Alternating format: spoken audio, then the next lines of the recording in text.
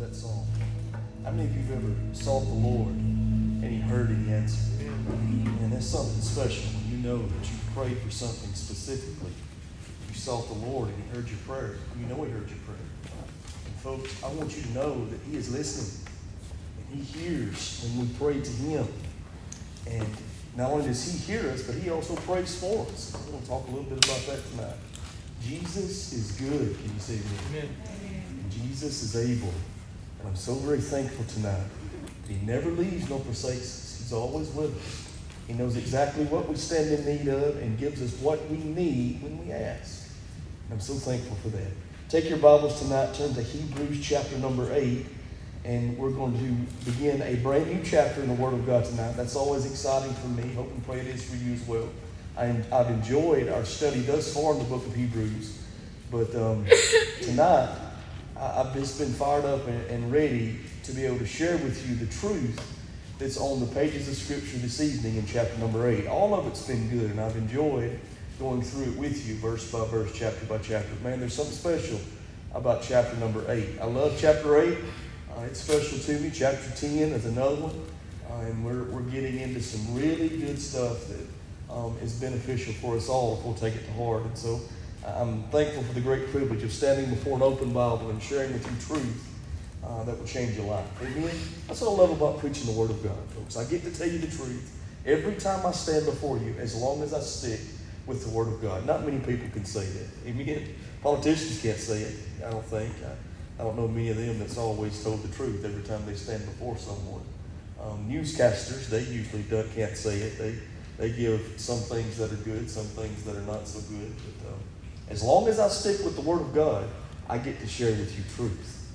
Now, I'm not telling you that it's always what I say. It's what God says. Now, as long as I say what God is saying, and then praise God, you trust Him. If there ever comes a time when I'm not saying what God is saying, get you another pastor. Amen? But I'm just saying, as long as I can stick with God's Word, man, that's powerful. That's truth that changes lives. And Jesus said it's truth that sets us free. And that's what we're going to look at tonight, Hebrews chapter number 8. Years ago, when me and Brady first got married, we bought a little car called a Pontiac Sunfire.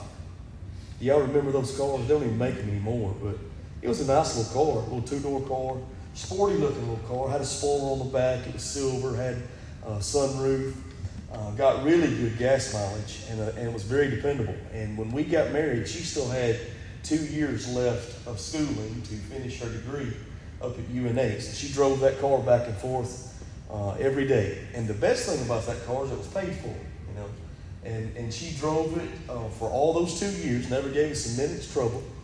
And then in 2003, Anna Kate came along. And when Anna Kate came along, we saw pretty quickly that a two-door car was no longer going to be what we needed.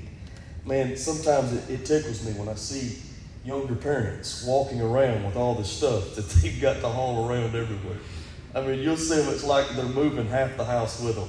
They've got the diaper bag, they got snacks, sometimes they got a cooler, sometimes they got a stroller, and they've got all this stuff, and somewhere in the middle of all of that is a baby, right?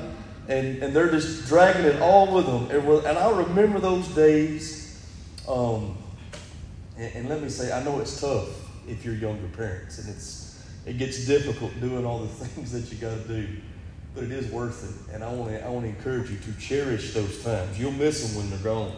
You really will. But that's what we were doing, man. We'd just be like we was moving everywhere. So when you got a two-door car and you got to put that car seat in the back every time, that's just not good. So we decided it was time to go and start looking for something else. So I'll never forget, on Saturday morning, we went all the way over to Tupelo, Mississippi, to Carlock Nissan, the Nissan dealership right there beside the mall. And we were just kind of browsing that day, really wasn't planning on buying anything. And we walked up on this little car, a little four-door sedan, and it was a pretty nice car, you know, had all the bells and whistles. I mean, it was really just what we would want if we were going to buy something. And so the salesman came out and asked us if we'd like to drive it. And he said, look, you take the car, you just go drive it, go do what y'all going to do today, and you bring it back when you get done. So that's what we did. We went all over town. We did some shopping. We went and got something to eat, and then later on in the evening, we brought the car back. And, you know, me and Brandy talk about this a lot. We are living proof that opposites attract. We really are. In a lot of ways, we couldn't be more opposite. I mean, usually the things that she likes, I don't like. When it comes to music, the music she likes, I don't like. And the music I like, she don't like. You know, we're just opposite in a lot of ways. But in some ways, we're really very much alike. It's weird. Because with me and her, if we like something, you don't have to wonder about it. You'll be able to tell it by the look on her face. You know, Randy tells me this all the time. You tell me a lot just by how your face looks. And she does for me. And maybe that's just because we've been around one another so long. But usually you don't have to wonder about what we're thinking. And so neither one of us are good for car shopping, right? They see it all over our face if we like something. And when we got back and that salesman looked at my wife's face, we were driving that car, he knew right then and there he had a sale. I mean, she liked the car, she wanted the car, and he knew that she wanted the car. And so he then knew that we was probably going to buy the car. But he was a good salesman too. I mean, this guy was laying it out just like it needed to be to make us want this car even more, or at least make my wife want this car even more. Because it was going to be her car, right? And he was telling us about all the stuff that it had. I mean, he was laying it out point by point, just why we needed the car and why this car was better than our old car. But now for me at the time, I had gotten used to the fact that we didn't have a payment. I'd gotten used to that old car. And so anything that he brought up, my next point would be, well, it's paid for, you know. That's what I was always saying. I'd got used to that. I was comfortable where I was with that car. And man, he kept on telling us all this stuff. It had leather seats, and it had the sunroof, and I'm talking about all the bells and whistles. Listen, it even had a 6-disc CD changer in the dash. Now, that was big time back then. It ain't now. And that's another thing that absolutely blows me away. You know, I can remember, I bet I had $5,000 worth of CDs that in a big old Trapper Keeper book. You know what I'm talking about? The big old 3-ring binder. And now, CDs are a thing of the past. That's like an 8-track. Now, I mean, it's just as good as an 8-track. There is no CD player. But then, that was a big thing. 6-disc CD changer in the dash. And so he was right, man. All that stuff began to really work on me. It started to add up. Had more room. Extremely nice. A lot nicer than our other car. Had all the things that we really wanted. And it met our need for our family at that time. And point by point, he was laying it out until I got to the place where I had to agree it'd be best if we bought that car. You know, and so we did. We left there with it that day. Drove it for a long time. It was a great car, you know, and really was a blessing to us. You say, brother, what in the world does that got to do with Hebrews chapter 8? Well, really, it's got a lot to do with it if you think about it. Because what the writer of the book of Hebrews is doing by the power of the Holy Spirit is laying out his case for why Jesus is better. Amen? He's laying out his case right here in Hebrews chapter 8 as to why the new covenant, which came to us because of Christ and his finished work, is better than the old covenant that was under the law. He's laying out for us the case of why the new covenant that is under grace is much better than the old covenant that comes by works of the law. And point by point, it just starts adding up till we all have to agree, and they had to agree, that Jesus is better. Now, just by a show of hands tonight, how many of you understand that Jesus is better? Amen. Jesus is better. I don't know where you're at. I don't know what's going on in your life. I don't know what you're trusting in. But I want to tell you this. Whatever it is, whoever it is, Jesus is better. He's better. He's real. He's holy. He's powerful. He's personal. And He will work on you, work in you, and work through you to accomplish His good will and purpose in your life. And that's an amazing thing. He will give you the gift of eternal life, which is abundant life. Jesus is better. He's better. And so this truth that he was teaching to them, preaching to them, is certainly relevant for me and for you tonight. We need to understand just how much better Jesus is. Let me tell you the good part. The good part is he won't even cost you a payment on every month. Can you say it again? Listen, what we get with Christ is absolutely free. How do you know tonight the greatest gift that's ever been given is just that? It's a gift. It's absolutely free and will cost you nothing. It'll cost you nothing. Give you everything. Now don't misunderstand me. Salvation is certainly not cheap, but it's always been free. It's not cheap, for it cost the perfect, holy, righteous Son of God and God the Son his life on the cross. But it is free for all those who choose to receive it by faith. Isn't that good news? This is the good news of the gospel. Jesus is better. And that's what he's making the case for in Hebrews chapter 8. This better covenant. He told us in chapter 7 about Jesus being a better high priest. And he finishes up with that in the first 2 verses and also lays out for us why the covenant that Jesus ministers under is better. Now, before we get into it though, let's define our terms just a little bit. What does the word covenant mean to you? Anybody? Anybody got an idea of what covenant means? An agreement. It's an agreement, or like he said, a promise. Now listen to me. What the Bible is teaching when it's talking about the new covenant or the old covenant is an agreement based upon the promises of God. Now think about that. The agreement we have with God under the new covenant, which came to us because of the finished work of Jesus, is based upon his promise. Now, why is that so amazing? Why is that so good? Well, I'll tell you. Because God can never and will never not honor his promise that he's made in his word. Can you say amen? He's always going to be faithful. And the Bible tells us in the book of 1 Corinthians that all the promises of God are yea and amen in Christ Jesus. And what that means is, if we are now in Christ, if we are now, listen, have trusted in Christ by faith for the forgiveness of sin, we are in him now. We are made alive in Jesus. We are born again into the family. We can claim and should claim all the promises of God. Because God's going to keep his word. The covenant we have because of Christ is an agreement based upon the promises of God to which he's always faithful. Isn't that good news?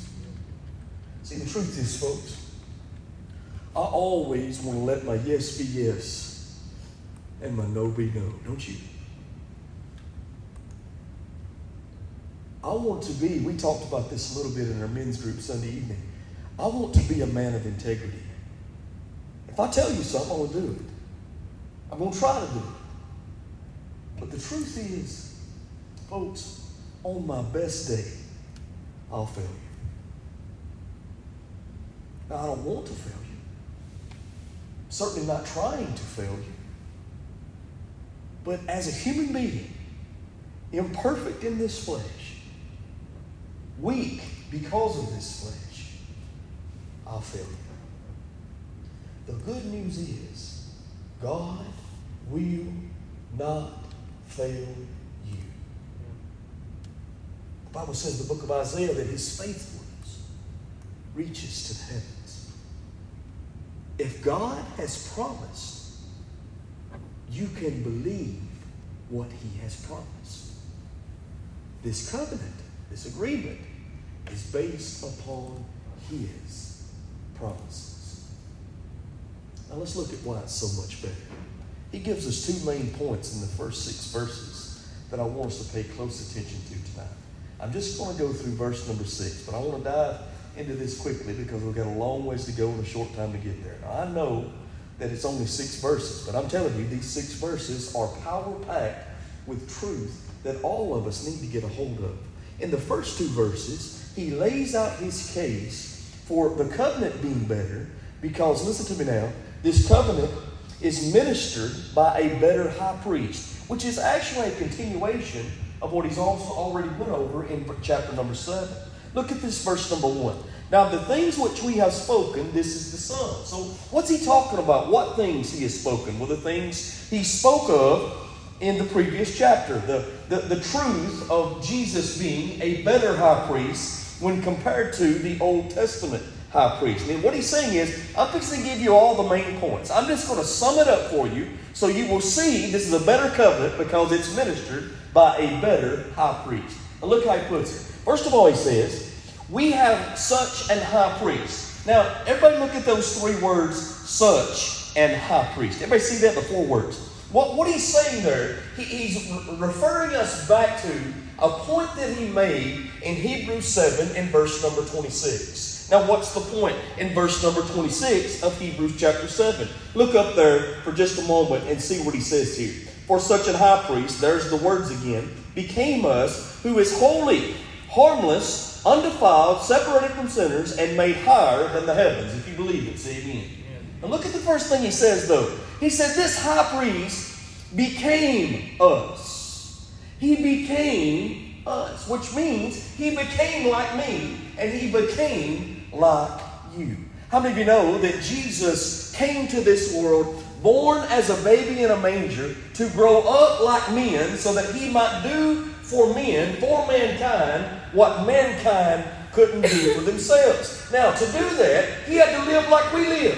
He had to go through what we go through for him to really be a high priest who knows what's happening in our lives. And listen, because he knows what's happening in our lives, because he's been right where we are, he can help us along the way. Now, I don't know about you, but I'm thankful for that tonight. How many of you know, if you don't know what somebody's going through, then it's hard for you to help them. It's hard for you to help them. If I don't know if I hadn't been where you've been, if I hadn't walked in the shoes you're walking in, it's hard for me to know how to adequately help you. Now, the good news is, Jesus became us. Jesus has experienced pain. Therefore, he can help those who are hurting. You said, brother, what do you mean Jesus has experienced pain? Well, we know he certainly experienced physical pain. I mean, if you go through the torture of the cross, you've experienced physical pain. I mean, if you've taken upon your back the cat of 9 tails, you've experienced physical pain. If you've taken upon your head the crown of thorns and it's been pressed down into your skull, then you've experienced physical pain. If you went to the cross and spikes have been driven through your wrists and driven through your feet and a spear plunged into your side, then you've experienced physical pain. Amen? Jesus has not only felt pain physically, but he certainly felt pain emotionally. Think about that. The Bible says he came to save his own, and his own received him not. Let me ask you something. Does it hurt you more when your family hurts you or when a stranger hurts you? Let me tell you something, folks. I love my family, every one of them. But family will tear your heart out. Let me tell you what. Because you expect family to be on your side. You expect family to show mercy. You expect family to support you, to love you, to listen to you, to help you. When that doesn't happen, it tears your heart out.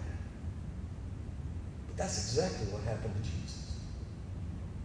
He came to his own people, his own kinsmen, the Jewish nation.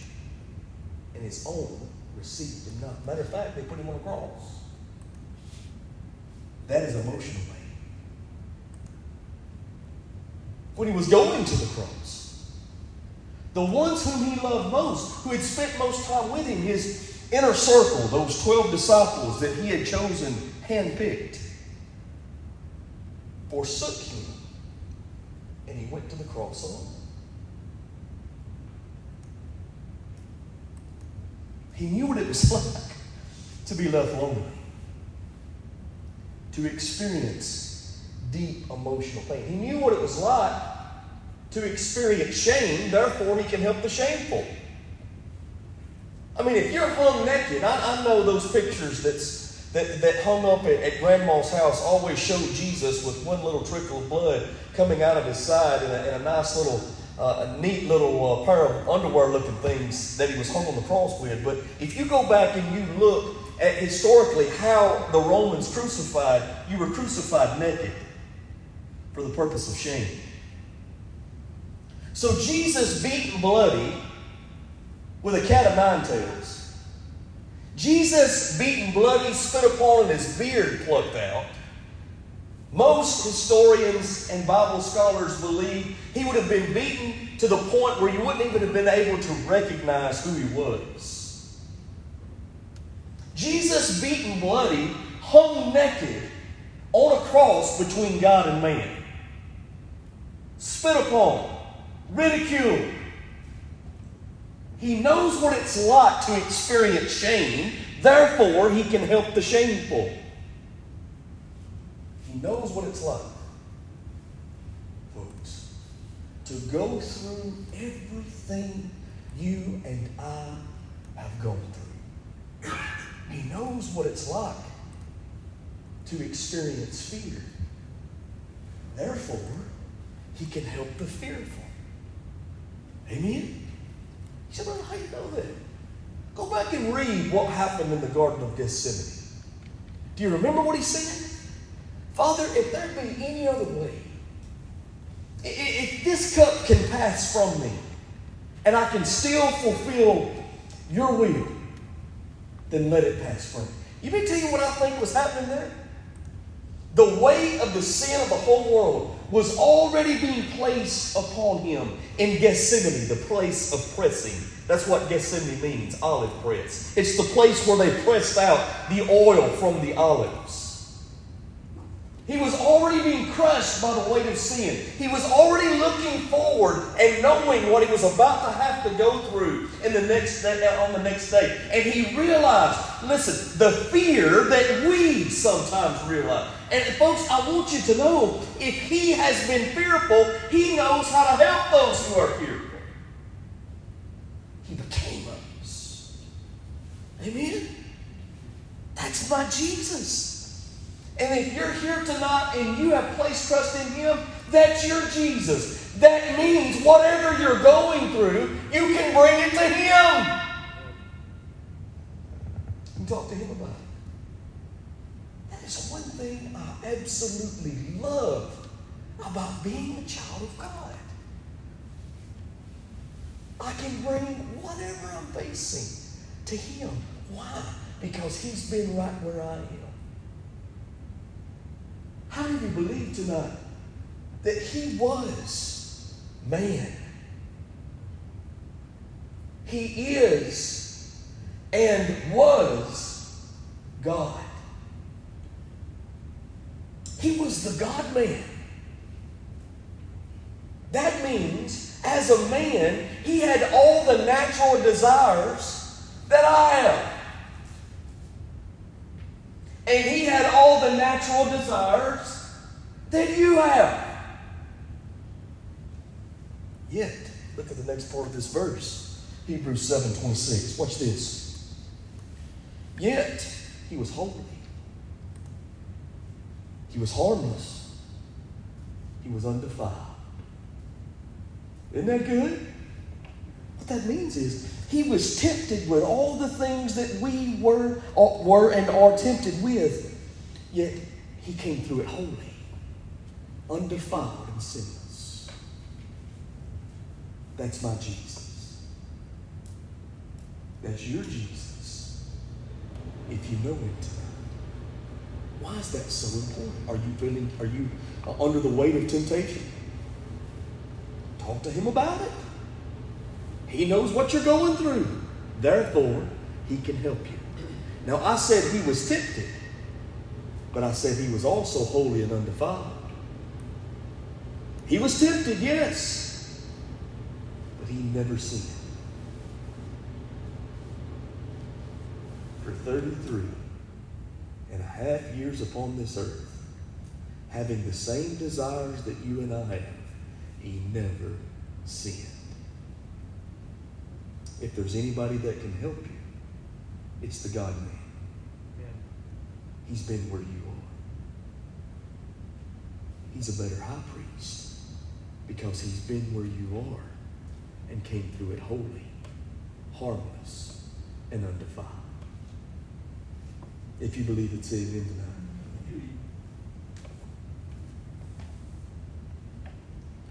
Look at the next part of Hebrews 8, verse 1. We have such an high priest, which he was referring back to Hebrews 7:26. Then he goes on and says, who is set on the right hand of the throne of the majesty in heavens. Do you see it? Now, why has Jesus been able to sit down in heaven? Warren Wiersbe says it like this. I like how he puts it. He said, He's able to be seated because His work is completed. That is so good. He's right. I remember when I was a little boy, my dad always found us something to do. Always.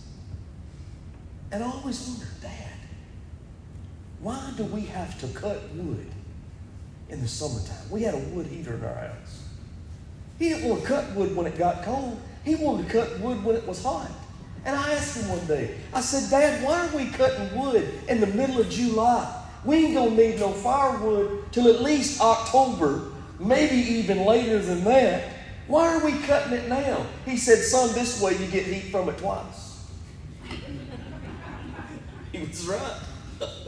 If you've ever experienced an Alabama summertime, you know what he's talking about. If you've experienced the last 2 weeks, you know what he was talking about. But it was always something like that. We'd be cutting wood, man, or raking the yard, or mowing grass, washing the car.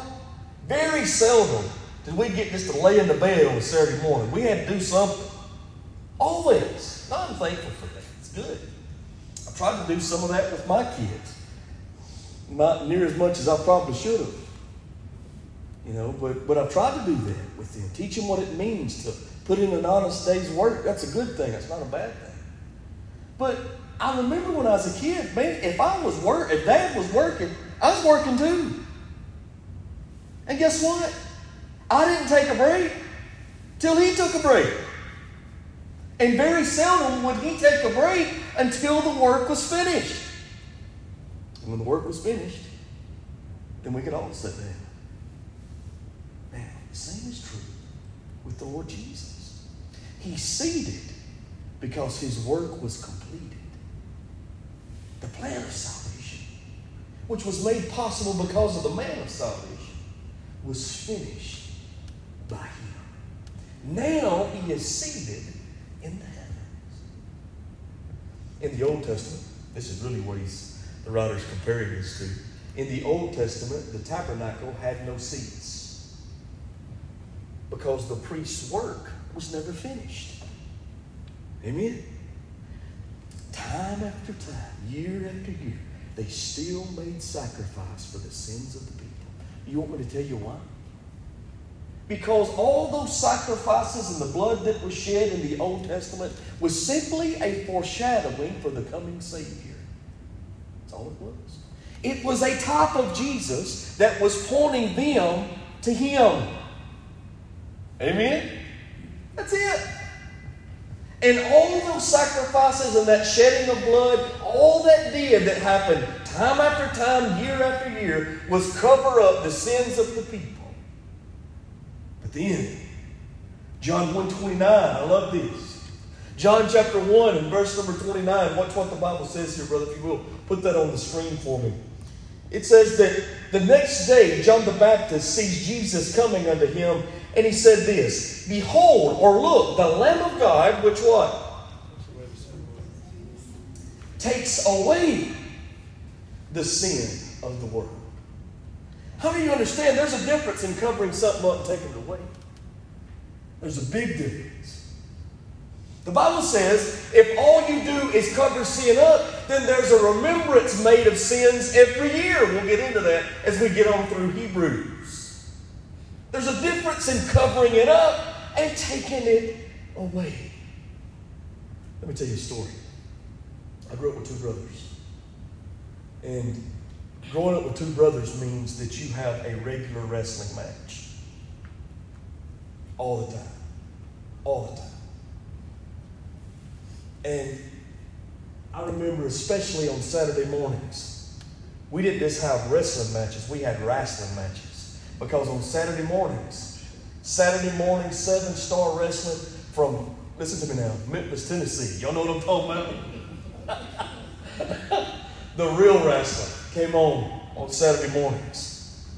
And we'd watch that. And Saturday mornings was the day that Mom and Dad used to go get groceries. They'd go and buy groceries over at Save-A-Lot in Haleville. Y'all remember when Save-A-Lot was in Haleville? They'd go buy groceries at Save-A-Lot in Haleville because it was a little cheaper over there.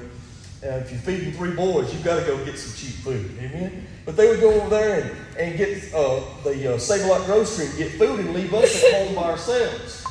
And as soon as they would pull out of the drive after having watched 7-star wrestling, we'd clear the living room. I'm talking about push all the furniture up against the wall. And we had Sloppy Joe furniture. Anybody remember Sloppy Joe furniture? Everybody had it back then. Now, if you don't know what Sloppy Joe furniture was, it was the old furniture with the 4x4s for the handles. The 4x4 wood that was kind of shaved off on the edges a little bit. And it had cushions in it. And the cushions had pictures of brown. The ugliest stuff you've ever seen in your life. It was brown and some yellow in it and some tan. And it had pictures of wagon wheels on it and stuff. Wagon wheels and some old cabins and stuff. Bored, you know what I'm talking about. And that's what we had for furniture. And we'd slide all that up against the wall. And then we'd take all those cushions out and pile them up in the floor. Brother, if I remember correctly, there's times that you might have been in some of those have no same cushion. You know? And so we'd pile them up right there in the floor, and that would be our wrestling ring. And I'm telling you, it got down and dirty, rough wrestling on a Saturday morning, especially when Mom and Daddy was there. And a lot of times it'd be one of those things, I'll let you hit me back if you won't tell Mama when you get home. If you won't tell Daddy, I'll let you do this, and I'll let you do that. A lot of that. So we'd all be in there wrestling the floor on a Saturday morning. I remember one Saturday morning we was in there doing this, and Mama had a crystal candy dish that she set up on the coffee table. And in the course of the wrestling match, one of us knocked that candy dish over, and it just shattered into a million pieces everywhere. And being, goofy kids, what we did was take a broom and just sweep it up under the couch. Covered it up. We thought, man, we're good. She'll never see that. We put everything back like nothing had happened. Went on about her business, and she never noticed it until Tuesday. And I got off the bus and walked in the house. And she sat all 3 of us down. She said, "Where's my candy dish?" And we all had to come clean and let her know. Let me tell you what would have been better. We shouldn't have covered it up. We should have took it away. That's what we should have done. If we would have took it away, there may have not been punishment for wrong action. But we didn't. We covered it up. Because it was covered up and not taken away, there was a remembrance of the sin that was committed. Are you getting what I'm saying? Now listen. Jesus is the Lamb of God that don't just cover sin, but takes away sin. Yeah. So when you place faith in Jesus, your sin is completely and totally washed clean, taken away. And now there's no more remembrance for your sin. God no longer sees you as a sinner, but as a son or daughter, being clothed in the righteousness of Christ because the blood has been applied to your heart and life by faith. Isn't that good news? He takes away our sin. Wow. I love it. His work is finished. Therefore, he is seated. But not only is he seated, listen, he is enthroned. The Bible says he's sitting at the right hand of the throne of the majesty in the heavens. What does this mean? This means that now Jesus is seated in his rightful place of authority as King of Kings and Lord of Lords. Let me give you two good verses, scripture verses, passages on this truth. I want you to see, first of all, Ephesians chapter Psalm 110 and verse number 1. Let's go there first. Psalm 110, verse number 1. This is a prophecy concerning Christ. The Lord said unto my Lord, sit thou at my right hand until I make thine enemies, what? Thy footstool.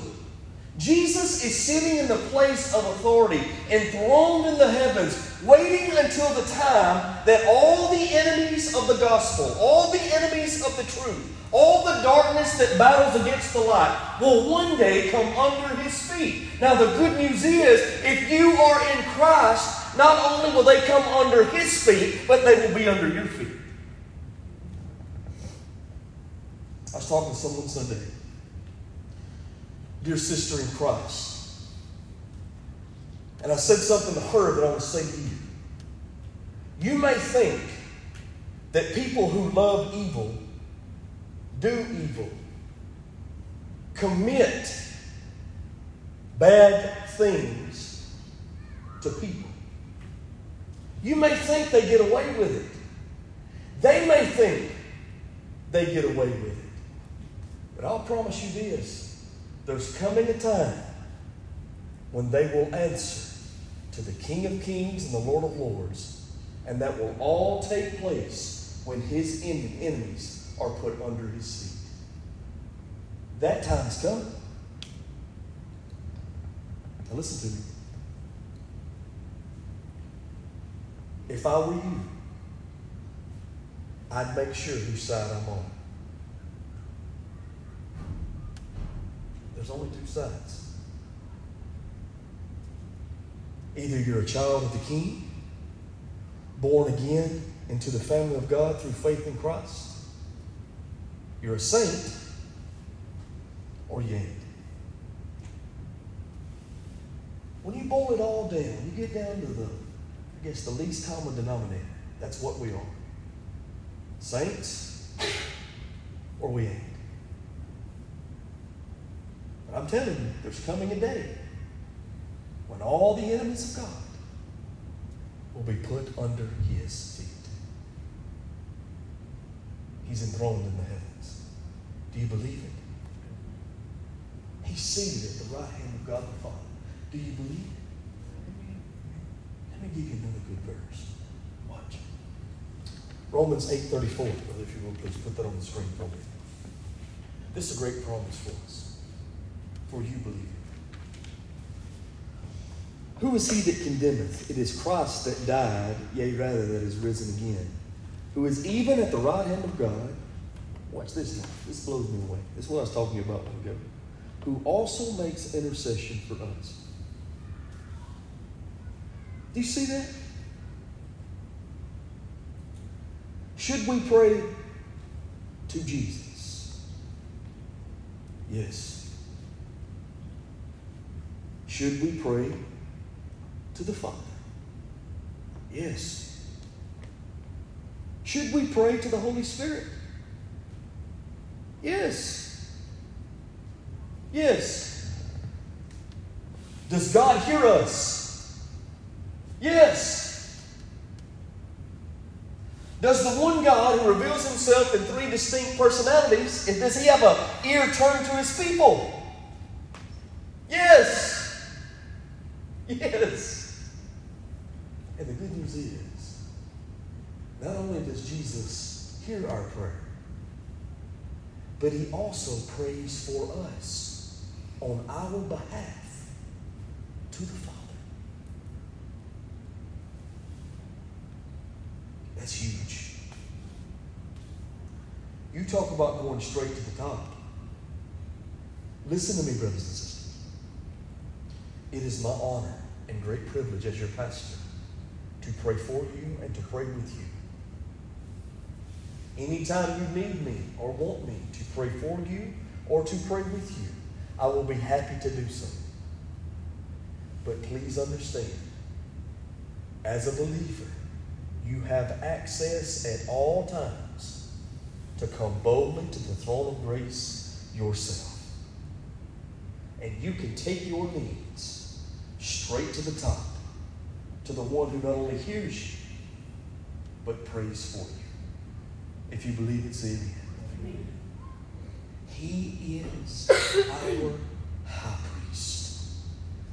And he's much better than the Old Testament high priest because he ministers underneath a better covenant or agreement based upon the promise of God.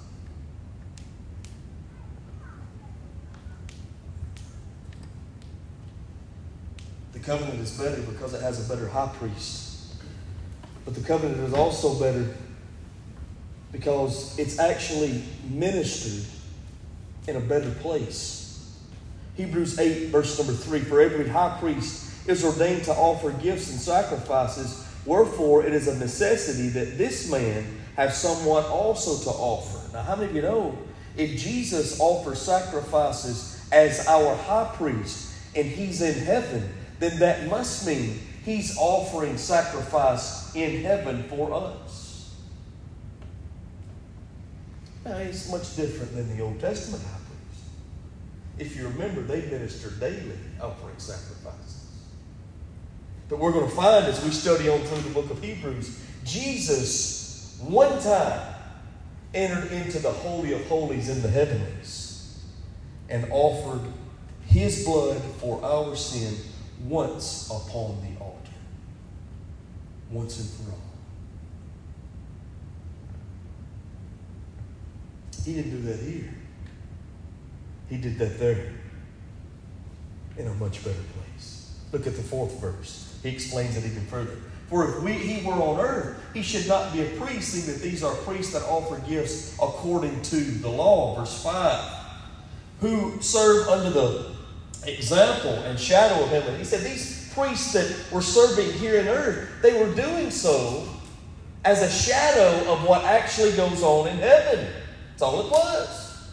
Listen, the earthly tabernacle, the dimensions and the practices that were given to Moses was actually an example of the heavenly tabernacle of which Jesus now ministers as high priest. Where Jesus actually ministers as high priest.